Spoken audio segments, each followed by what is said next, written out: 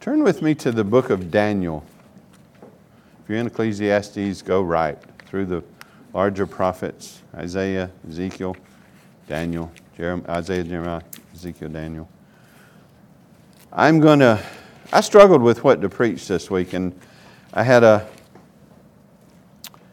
just this urge and sense to try to encourage you in the midst of everything that's going on, and especially in the midst of the election, and to try to be sure that our hope is in the Lord, that our trust is in the Lord, that our peace is coming from the Lord, that to encourage and strengthen your confidence in the Lord as we walk through the times that we're in, and certainly in this election season.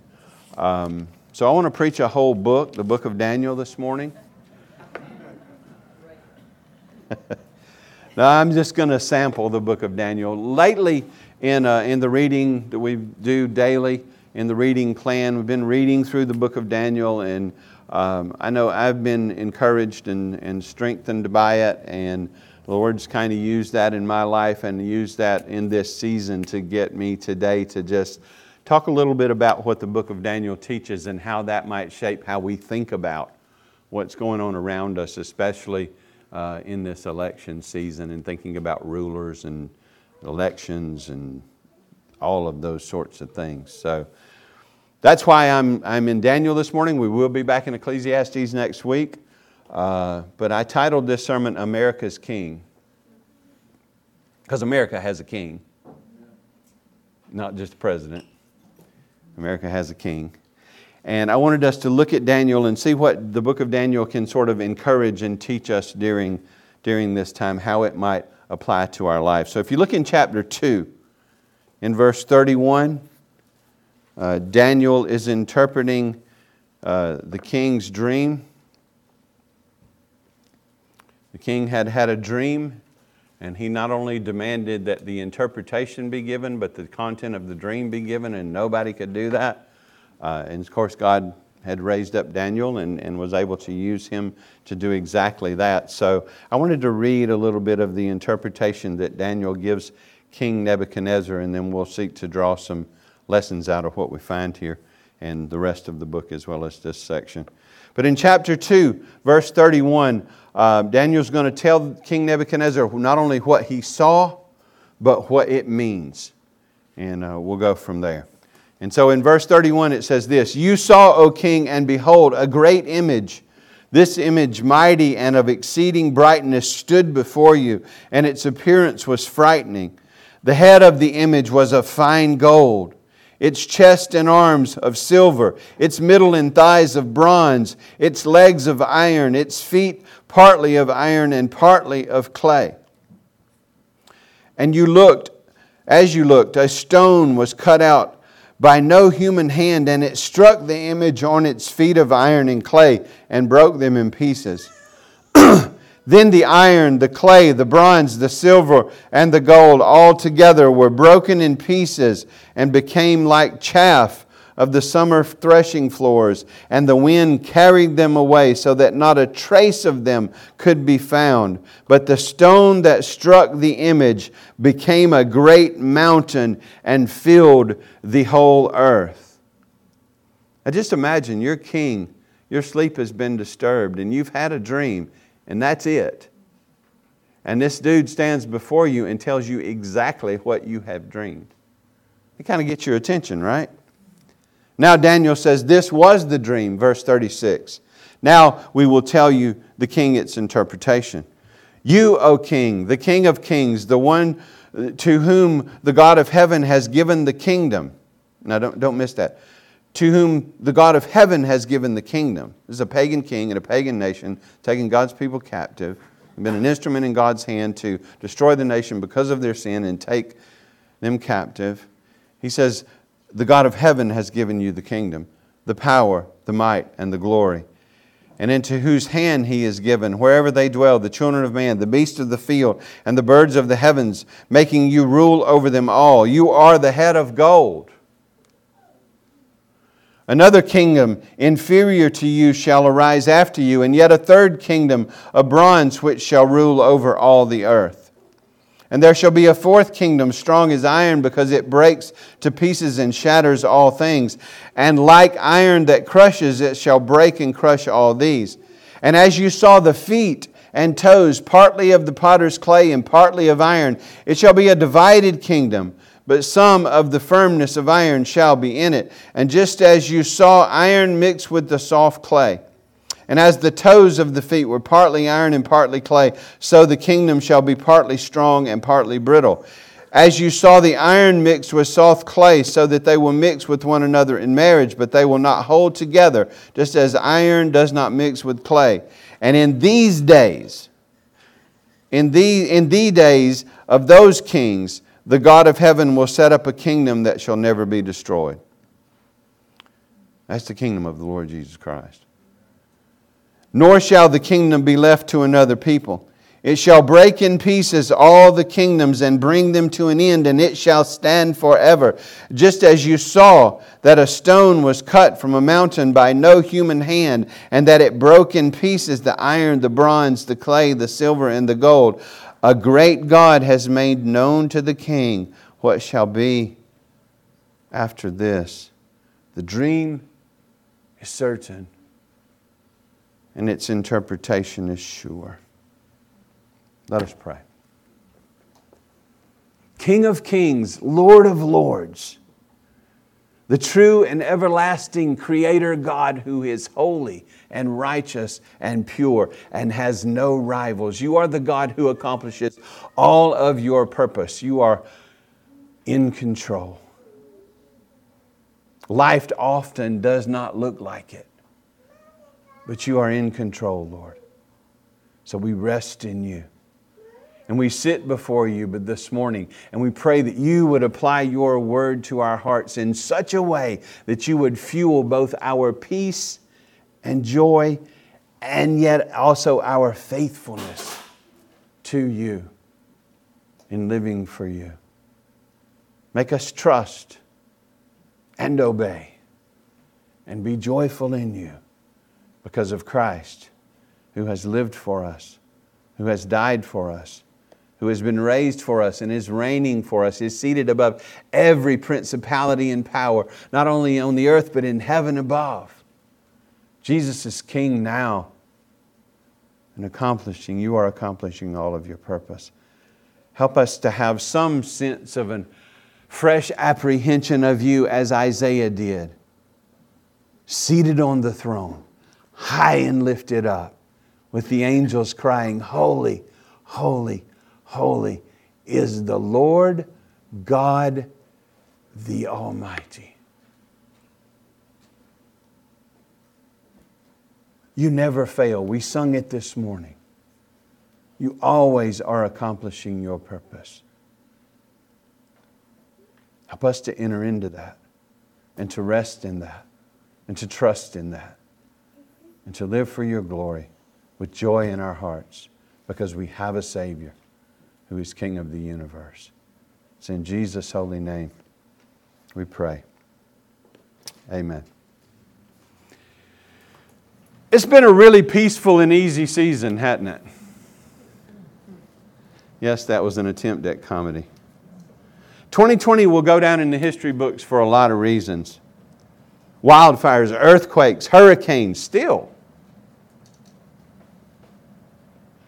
Viruses, panic, riots. It's been a tough year for almost everyone. It's certainly been a year filled with the unexpected, at least on our part. And on top of all of that, if that were not enough, it's an election year. Things are always wild in an election year. Some of the drama is real and some of it is created. Political theater, fear tactics, lies, false accusations. No matter who the candidate is, if you elect the other one, everything's going to be destroyed.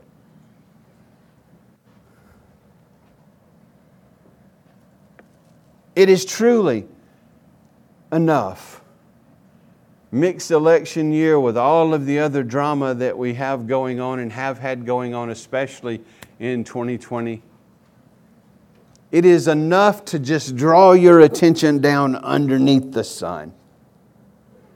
It's enough to make you lose sight of your God and His throne and His purposes that He has accomplished. So my main purpose today is to just lift our hearts and eyes back above the sun, to see Him on the throne where He is, our King.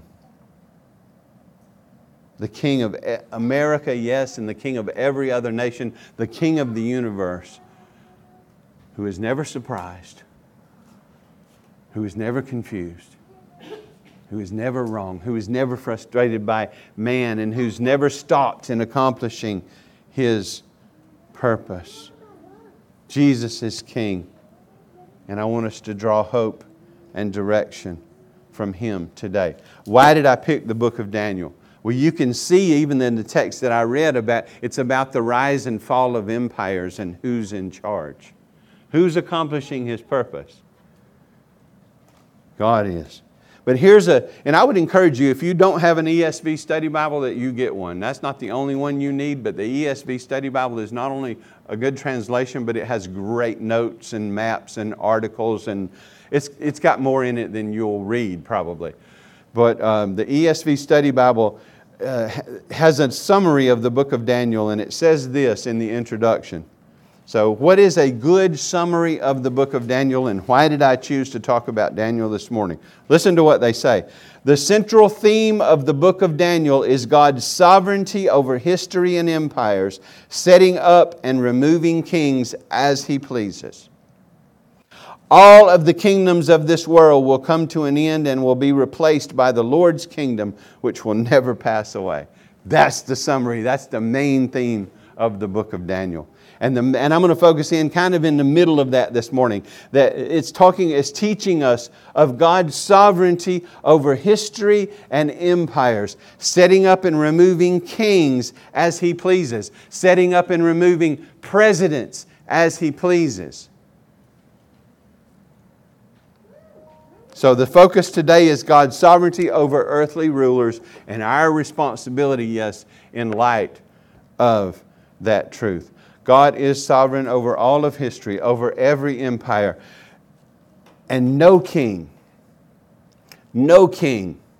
or emperor or ruler or president is ever in office apart from Him putting them there. Now, sometimes it's for judgment, and sometimes it's for mercy, and sometimes it's a mix-up of the two.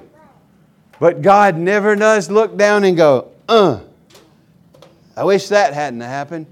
Now, moral will, yes, He doesn't enjoy sin. But will of decree, He's never surprised. He looks at what's going on, and God never says, oops, like we do. He never says, I wish I'd have seen that coming. I'd have done something different. No, He's in control. He's on the throne. And He will be on the throne forever. And no ruler ever hits an earthly throne without God putting him there. And sometimes it's a surprise who hits that position, isn't it? God's in charge of all that. You can't be serious. God didn't want Trump to be president. Yeah, you know how I know? He's president. He didn't want Obama to be president. Yeah, you know how I know? He was president. Is this nation under judgment at all? Of course. Because it's not glorifying God. Just like every other empire that's ever existed. That's not today's sermon.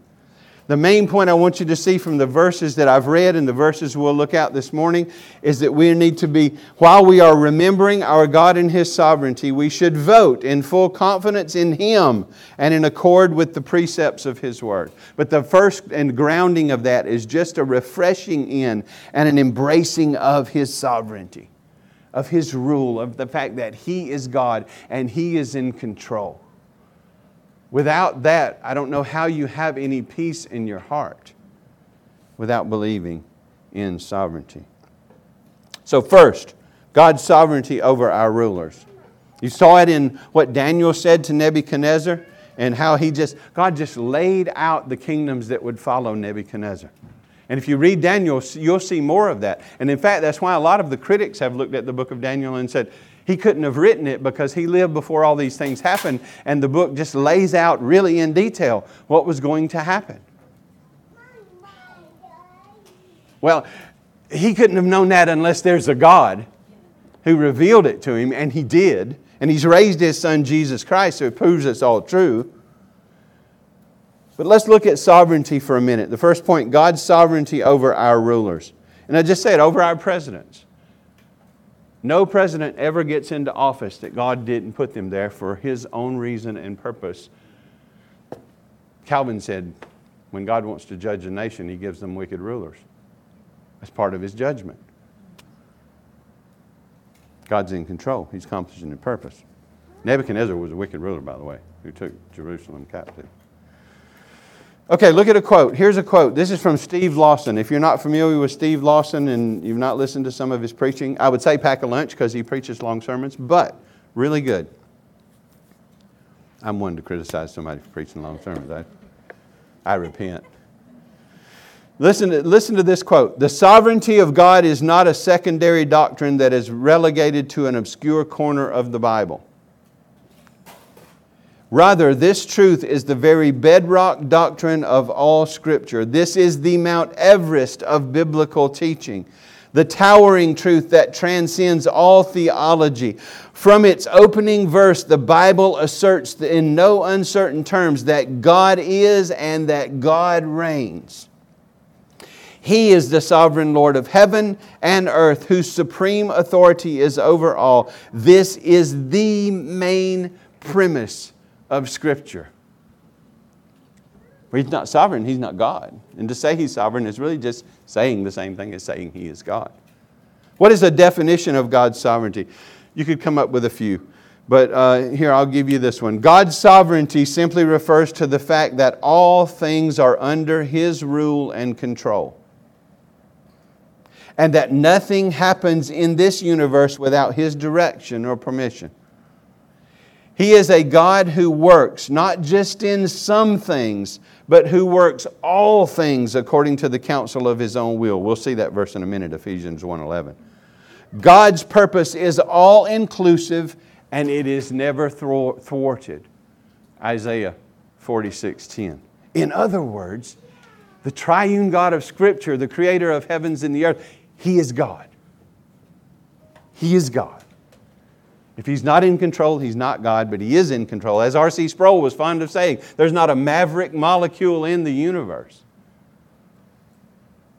Everything is used by the Lord to accomplish His purpose. Let's just look at a few verses from Daniel and see, as we're talking about rulers and God's sovereignty over rulers this morning, look at what God says in the book of Daniel. God had a lesson for both Nebuchadnezzar and his son Belshazzar. Nebuchadnezzar ended up getting the lesson after he grazed for a while. Belshazzar didn't really get it, and he was removed and done away with. But he had a lesson for them both. What was it? Now Daniel is praying in chapter 2, verses 20 and 21, when he says, this is before what I read. But in his prayer, you can imagine it'd be an intimidating thing to go before this king and do what he had to do. A man who had threatened to kill all the wise men in his kingdom because they couldn't tell him his dream. But anyway, part of Daniel's prayer, he blessed the God of heaven and said, blessed be the name of God forever and ever, to whom belong wisdom and might. He changes times and seasons. Now watch. He removes kings and sets up kings.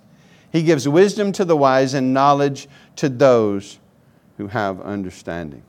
But look at that in middle of verse 21. He removes kings and He sets up kings. Who removes kings? God. Who sets up kings? God. Who removes presidents? God. Who sets up presidents? God. He's in control. And Daniel is praying that back to God and blessing His name for His sovereignty. One of the first, listen, the more you're rested in God and the more you're trusted in His sovereignty, not abusing it, but using it well so it fuels a life of faithfulness, right? The more at peace and at rest you'll be. the more you think that chance is in control, how can you have any peace? God is sovereign. He's in control. He gives us peace. He sets our feet on the rock. He is the one who removes rulers and sets up rulers. Now, look at Daniel chapter 4. Daniel is interpreting Nebuchadnezzar's second dream when he says this. And I know you're going to have to read Daniel to get a lot of the context. I'm just pointing out a few things for you in the book, encouraging you to read it. But this is Daniel interpreting Nebuchadnezzar's second dream, and he says this in 4:24 and 25. O king, it is a decree of the Most High, which has come upon my Lord the king. God has decreed this. You're not going to change this. Now watch what he said. Now this is not good news. Sometimes we have to tell people things that are not good news. And Nebuchadnezzar's a really proud guy, and it's going to take some suffering for him to get what he's going to get. And Daniel's brave enough to stand before him and tell him that. But he says, it is a decree. In other words, Daniel's saying, it's not my fault. God is the one who's decreed this. That you shall be driven from among men, and your dwelling shall be with the beasts of the field, and you shall be made to eat grass like an ox, and you shall be wet with the dew of heaven, and 7 periods of time shall pass over you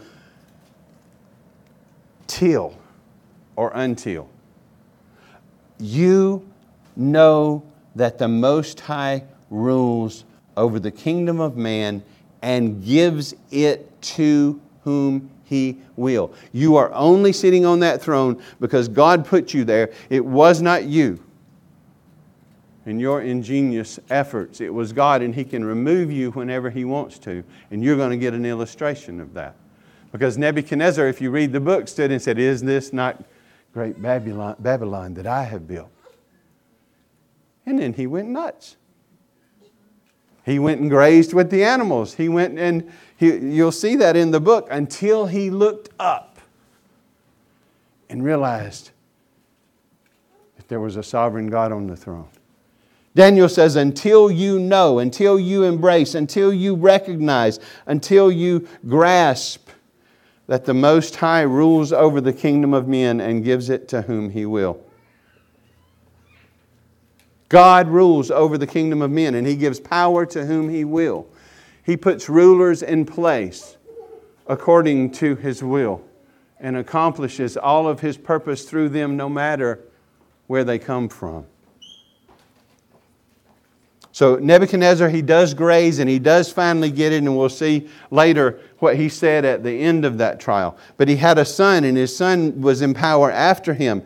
And Daniel is explaining to Belshazzar, Nebuchadnezzar's son, what had happened to his father, which we just read about. And it's already happened by now, and he's telling Nebuchadnezzar's son about it. Then in chapter 5, verses 21 to 23. Daniel tells him, he said, he was driven from among the children of men, and his mind was made like that of a beast, and his dwelling was with the wild donkeys, and he was fed grass like an ox, and his body was wet with the dew of heaven, until he knew that the Most High God rules the kingdom of mankind and sets over it whom He will. You think it's pretty important to God that they embrace that truth? Now, and Daniel's talking to Belshazzar, and he says, you, his son Belshazzar, have not humbled your heart, though you knew all this. Your daddy did humble his heart eventually, and I'm sure he's taught you about this and told you about this, but you have not humbled your heart, although you knew all this. Verse 23, but you have lifted yourself up against the Lord of heaven. And the vessels of His house, the ones that Nebuchadnezzar took out of the temple, Belshazzar used as party instruments. And that was a bad move. But you have lifted yourself up against the Lord of heaven, and the vessels of His house have been brought in before you, and you and your lords and your wives and your concubines have drunk wine from them, and you have praised the gods of silver and gold and bronze and wood and stone. In other words, he's worshiping those who are not God, which do not see, hear, or know. But, now watch it, the God in whose hand is your breath, and whose hand are all of your ways, you have not honored.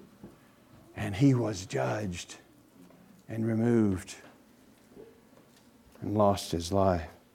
See, the clear teaching of the book of Daniel, and I'm just sampling a little bit of it, is that God rules over the kingdom of mankind and He sets over it whom He will.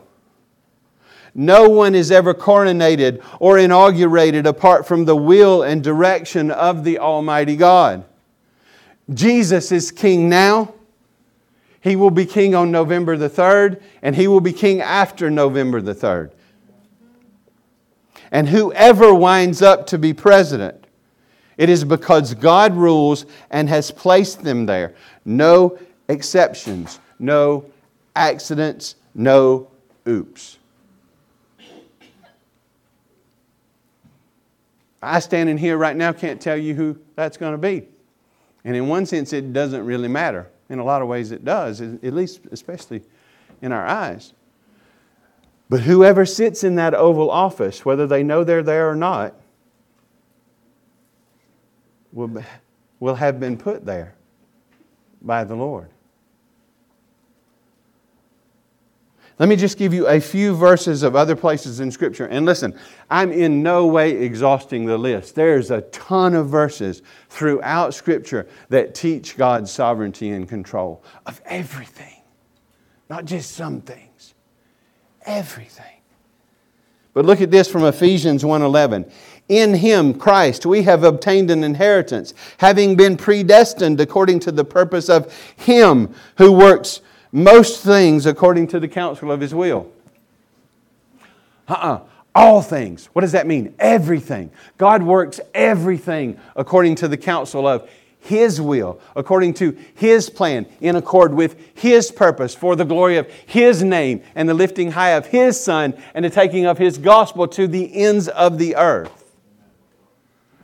And that comes through prosperity, and it also comes through persecution and everything else. Rulers make a mistake when they try to stamp out the church. It's just like stomping a gas fire. It just spreads it.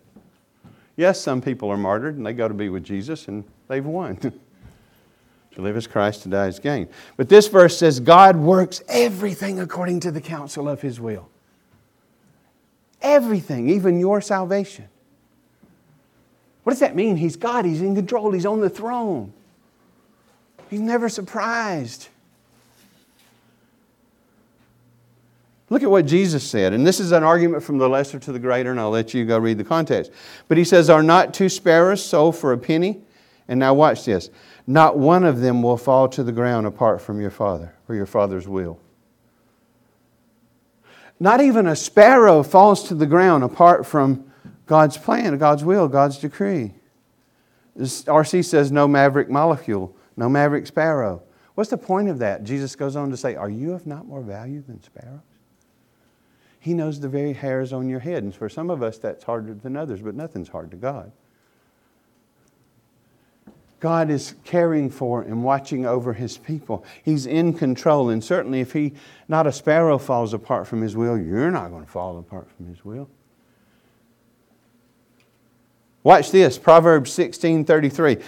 A modern illustration of casting lots, I guess the closest we can come is dice. Because we think dice and we roll dice and they come up with numbers. But it was a way of discerning or determining God's will, or some people saw it as a thing of chance just to make decisions. But it says this in Proverbs 16:33. The lot is cast in the lap, but its every decision is from the Lord.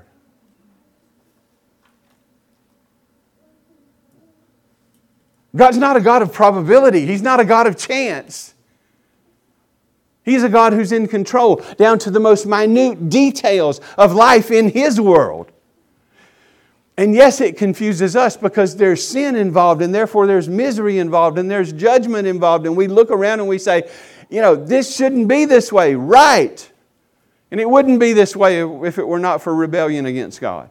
And someday it won't be this way in the new heavens and the new earth. But praise God, He sent a Savior into this mess to save us from our sin in the midst of it. But He says every decision is from the Lord. God's not a dice roller. He's just saying, He doesn't play dice. He's just saying He's in control. He's in that detailed of control. Not a hair falls from your head apart from His knowledge and purpose and will. And that includes what we see and what are really evil things as well as good. People are very comfortable with God foreordaining good things to happen. And they get very uncomfortable with Him foreordaining bad things to happen. And if you can't embrace God's sovereignty in foreordaining bad things to happen, you can't have the cross. Don't you see that? Look at Acts 4:27 and 28. For truly in this city, now this is part of the disciples, they're part of the apostles' prayer after being persecuted and praying for boldness. This is part of their prayer. But look at what is in part of that prayer. Truly in this city there were gathered together against your holy servant Jesus, whom you anointed, both Herod and Pontius Pilate, along with the Gentiles and the people of Israel. Everybody was against Jesus. Why? Because He pointed out their sin. Now watch verse 28. Now this is Jesus' crucifixion and death and accomplishing redemption for His people in through those decisions that people made freely and were responsible for, yet God is sovereign and in control. Now watch what it says. All these were gathered against Jesus, verse 28, to do whatever your hand and your plan had predestined to take place. They only accomplished, although they were doing what they wanted to do, they hated Jesus, they only accomplished what God's plan had predestined to take place. The horrors of the cross were foreordained before the foundation of the world. Just because God wants to be mean to His Son, the Father? No, to save a people that had been given to His Son.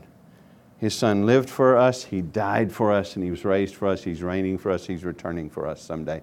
But to do whatever your hand and your hand had predestined, that's what we call the gospel. To accomplish the good news of salvation in Jesus. Christ, God's Son, came at exactly the right time, Paul says in Galatians. Born under His own law, that He might live for a time under His law, fulfilling all righteousness or fulfilling all justice for the glory of the Father and for the good of His people, because all of us have broken the law and we have been unrighteous. We have not fulfilled righteousness. We have not fulfilled justice. And the condemnation of Scripture is the soul that sins shall die. That's physical death. That's spiritual death. That's a place called torment or hell or whatever you want to think of. Every soul that sins shall die. Therefore, why? Because we're not righteous. Therefore, Jesus came and He established a righteousness as the second Adam that His people didn't have. And then He took our guilt upon Himself and He died on that cross to pay the penalty for our sins. So more is going on there than just wicked people nailing Him to the cross. God actually, in the process of that, was showing forth the Lamb of God who fulfills all the sacrifices in the Old Testament and takes the sin of His people on Himself, and not only endures the physical suffering, but takes the spiritual wrath from God onto Him for His people. And since He was God and man, He drank that cup dry and could say before He left the cross, "It is finished. It is accomplished." Paid in full. And He was under the power of death for a time in the grave. He did not go to pay any sort of debt to Satan. That's falsehood. But He went through the grave for us. He was under the power of death for a time, and then He was raised from the grave the third day. Victorious over death. For Himself, yes, but for His people.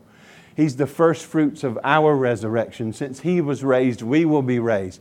And when He returns, we will be changed and we will be like Him and we will be with Him forever. And all of these trials and troubles will be over.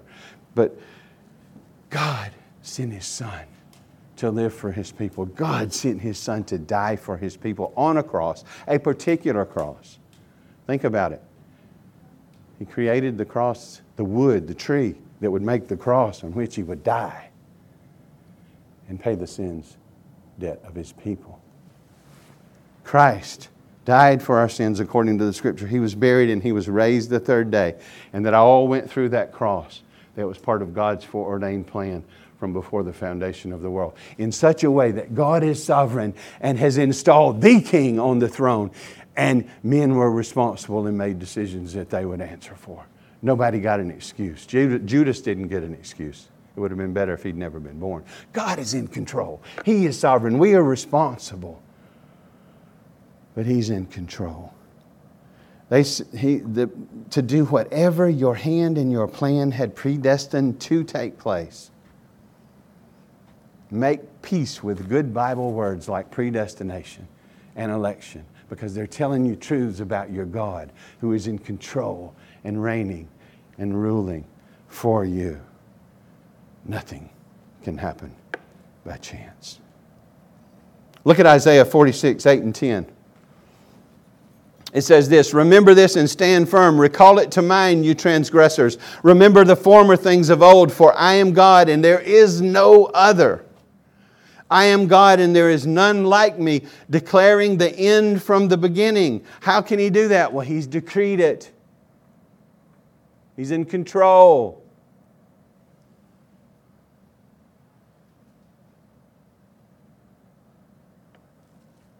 Declaring the end from the beginning, from ancient times, things not yet done, saying, now watch this. This is God speaking. It is true. "My counsel shall stand and I will accomplish all my purpose." Not most of my purpose. Not 99.999% of my purpose. I will accomplish all of my purpose. Why? Because I'm God. Now, included in His plan are some very difficult things for us that cause us confusion, and we don't always get answers, and I understand that. But we have enough in Christ and in the gospel to at least be able to trust Him and know that He never does wrong. And whether or not He ever explains it to us, we've got a far better thing having Christ and having the gospel. But He says, "I will accomplish all my purpose." Psalm 103:19. Got to move. Preaching long. Criticizing others and preaching long myself. Psalm 103:19 says, "The Lord has established His throne in the heavens, and His kingdom rules over all." Everything. The Lord, Yahweh, the covenant-keeping God. His throne is established. There are no threats to it. He's ruling and ruling over everything, even those who are placed in power. Look at Daniel 4:35. This is Nebuchadnezzar saying what he's learned after his trial. He says, "At the end of the days, I, Nebuchadnezzar, lifted up my eyes to heaven and my reason returned to me." Irrationalism is replaced by rational thought, thinking God's thoughts after Him when we look to Him in faith and trust in Him and believe Him and His words. He says, "My reason returned to me, and I blessed the Most High and praised and honored Him who lives." He stopped praising Himself now. "For His dominion is an everlasting dominion, and His kingdom endures from generation to generation. All the inhabitants of the earth are accounted as nothing, and He does according to His will among the hosts of heaven and among the inhabitants of the earth. And none can stay His hand or say to Him, 'What have you done?'" Psalm 115:3 says He accomplishes all of His purpose. All of His purpose. The exact person. Just from this little sampling of verses, we see God's sovereign control, that He gives power and removes power as is accord with His will and His plan. So in our current situation, part of the application would be that the exact person, whether it be for judgment or blessing, the exact person that God has decreed will be elected and serve as the next President of the United States of America. From heaven's view, it's not in question.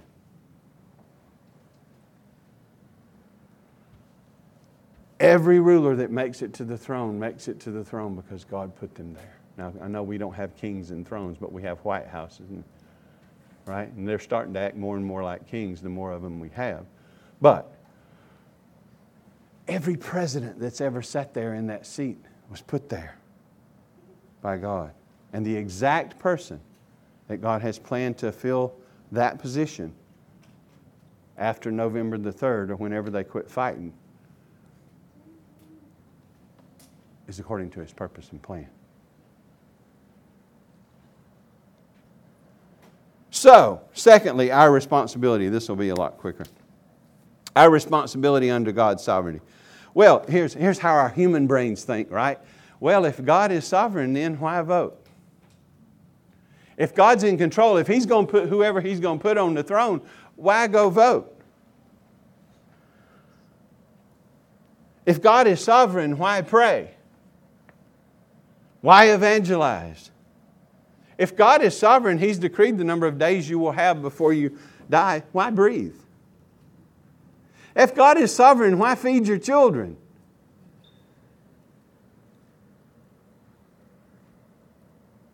I'm not telling them not to, kids. They feed you because they love you.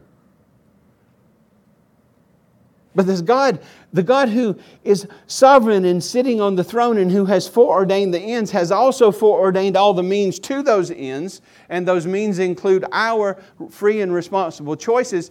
He is so great and glorious, and His mind can conceive, and there can be a responsibility for us and a sovereignty with God. There can be a freedom of choice. We can't work all that out in our heads, so we try to use one to wash away the other. Right? But they coexist. God has justified the means to the ends. When Mr. Sproul, Dr. Sproul, was in Dr. Gershner's class, and Dr. Gershner was saying, if God is sovereign, why evangelize? And none of the students wanted to answer. He called on Dr. Sproul, who was not Dr. Sproul at that point. He was just a student. And said, Mr. Sproul, what do you think? And R.C. said he was so intimidated and shy to answer that he barely spoke it up. But what Sproul said was, because He commanded us to. Before he said it, he said, I'm not sure if this is the right reason, or I'm not sure if this is a good answer, but because He commanded us to. And Dr. Gershner, in his gruff voice, Mr. Sproul, I say that's a fine answer. Yes! God, who's watching over us and providing for us and directing us, who is in control of everything, has given us His commandments. We read that in Psalm 119. And if we love Him, Jesus says we'll obey His commandments, we'll trust Him. And He has commanded us to pray. He's commanded us to evangelize. He's commanded us to do whatever. Not only that, He's promised that He works through our prayers and evangelization and all of that to accomplish His will. But just in a general principle, God says, love your neighbor. God says, be a good citizen. God told the Israelites to pray for and work for the prosperity of the nation they were going into captivity in Babylon. Loving our neighbor. Working for the good of the city, county, state, nation He's placed us in.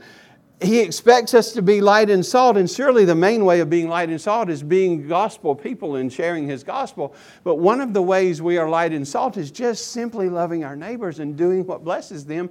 And what blesses them is us being good citizens, and part of being good citizens is taking advantage of the freedom He's given us and casting our vote for president. We don't have to understand how all that works in conjunction with His sovereignty. We just know and trust He's sovereign, and we seek to live for Him according to His word, knowing He's got it. And He's got us. Because we are commanded to live for Him in everything, we are responsible to use the freedoms He has given us in a way that glorifies Him. Many people down through the ages would have, in an old Southern saying, given their eye teeth to be able to vote for or against. You have a freedom. Therefore, you have a responsibility to exercise it well. And to exercise it well is to exercise it in submission to God, who has given us His Son, and who has given us His Word, and who has given us His Spirit. Let me give you 3. If you haven't already voted, I think if you've voted and you have some regret, you can change that. That's what I hear. A lot of people have voters' remorse. But here's some 3 things to do to vote. I'll give a couple of things and I'll be done. First, pray. Pray. Pray. Pray for those in power and for those who will be in power. And pray for God to direct you according to His Word, to give you wisdom so that you can honor Him with your vote. Make it a matter of prayer. Please. Read. Don't just pray and go vote. Read. What do I mean by that? Scripture. Which person and which party best lines up with Scripture? Jesus is not running, so there's not going to be a perfect candidate no matter who you choose, right? I get a little sick of the lesser of two evils clash and all of that stuff. Fallen people are running for office. But behind fallen people are fallen parties and the rest. When you pray, then read Scripture, you vote for the person who most stands for what Scripture stands for. You vote for the party that most stands for what Scripture stands for. Which party most lines up, not to say perfectly. Jesus' party lines up with this perfectly. And we'll be in the new heavens and new earth and we won't have any more sin. But who can you support that most speaks the truth and lives the truth and promotes the truth? See, we get so caught up in personality, don't we? We're not electing a model or whatever. I'd rather have a mean person who enacts policies that line up with God's Word than a really sweet person who's the devil incarnate. I didn't say anybody running was the devil incarnate. I'm making a contrast. I wonder sometimes. But which party? And look past the person you're voting for. What is their party platform? I'll let you go read, but one of the platforms seemed to have been taken directly from Romans 1 in the things that God condemns. One of the party wants no restriction on abortion up through birth. One of the parties is in support of all the sexual immorality that stands directly against God's Word. One of the parties is moving very quickly towards socialism. You need to know these things. Read their platforms. Read and vote for people who not just look good and sound good, but who stand for truth. Some people look bad and sound bad, but stand for truth. Some people look good and sound good and stand for evil. Requires some discernment. I'm not going to tell you who to vote for. I've come as close as I'm going to come to that this morning. But you stand responsible before God and before your neighbor to take this seriously. Make it a matter of prayer. Search it out with Scripture and vote for the person and party that you think best represents what Scripture teaches. And for me, on the top of that list is life. I can't vote for anybody that will continue the Holocaust on children that's happening in this country, that will take this country down if it's not repented of. Just that single thing will take this country down if it's not repented of. And I'll say, having mentioned that, if you have been part of having an abortion, that doesn't mean you're condemned. There's grace for that. True repentance and faith in Jesus. There's forgiveness and cleansing and purpose in life. There's no excuse for it, but there's grace for it. There's mercy for it. And some of you have experienced that. So pray, read Scripture, and then go vote. You have a responsibility of God to vote, to make your voice heard, to make sure your voice lines up with God's voice in His Word. So rest in God's sovereignty and in His grace. Hope in Him and not in man. So one of the things that's got the church off center a little bit is we've gone down through sort of hoping in people and hoping in the political process. And if we can just get the right people in place, everything will be good. No, without repentance, this slide's going to continue. So pray for revival. Hope in God and not in man. Rest in His sovereignty and His grace. Live and vote for His glory according to His Word. You have one vote, cast it. And cast it in faith. And proclaim Jesus as King to a world in turmoil. Talk about Christ. America has a king. And no matter who's in the White House after the next inauguration, Jesus is still going to be on the throne. And still going to be accomplishing all of His purpose. My point in pointing you to God's sovereignty this morning and a little bit about the vote is that you might have peace. An increased peace in the midst of this tumultuous season and every other season. And that you might walk with a confidence that Jesus is on the throne. To live as Christ, to die as gain. Cut my head off or crown it, I win. Not because of me, because of Him. Live with that kind of confidence. And you'll be useful. Jesus is America's King. He's the whole world's King. And He will reign forever. Next week, back to Ecclesiastes. To live is Christ. Lord, help us. That's easy to say. It's hard to live out. But you are working that in us through your salvation, which is a work of your grace to bring us to faith in Christ and to grow us in grace in Christ. Lord, as the disciples were praying, I pray that you'd give us boldness with the gospel to proclaim to those around us that Jesus is King, and He's a glorious King who has lived for His people, died for His people, been raised for His people, is reigning for His people, and is coming again for His people. That Jesus is a King who always does right, who's clothed in righteousness and surrounded with glory. A King that we can trust. So help us to speak your gospel. Help us to live for you and growingly live lives that honor you and honor your word. And Lord, in this season, help us to vote in a way that glorifies you. And then help us to trust, because all of your purposes will be accomplished. Your throne is established. Your will be done. Your gospel will go to the ends of the earth. So no matter who occupies that office and the other offices, we know we look higher. We look above the sun to our glorious King who reigns and will reign forever. Save and sanctify your people. Honor and glorify your name. Thank you for the knowledge from your word that you work out everything according to the counsel of your will, including the sacrifice of your Son, that He might save us from our sin and from the just judgment that would come from that.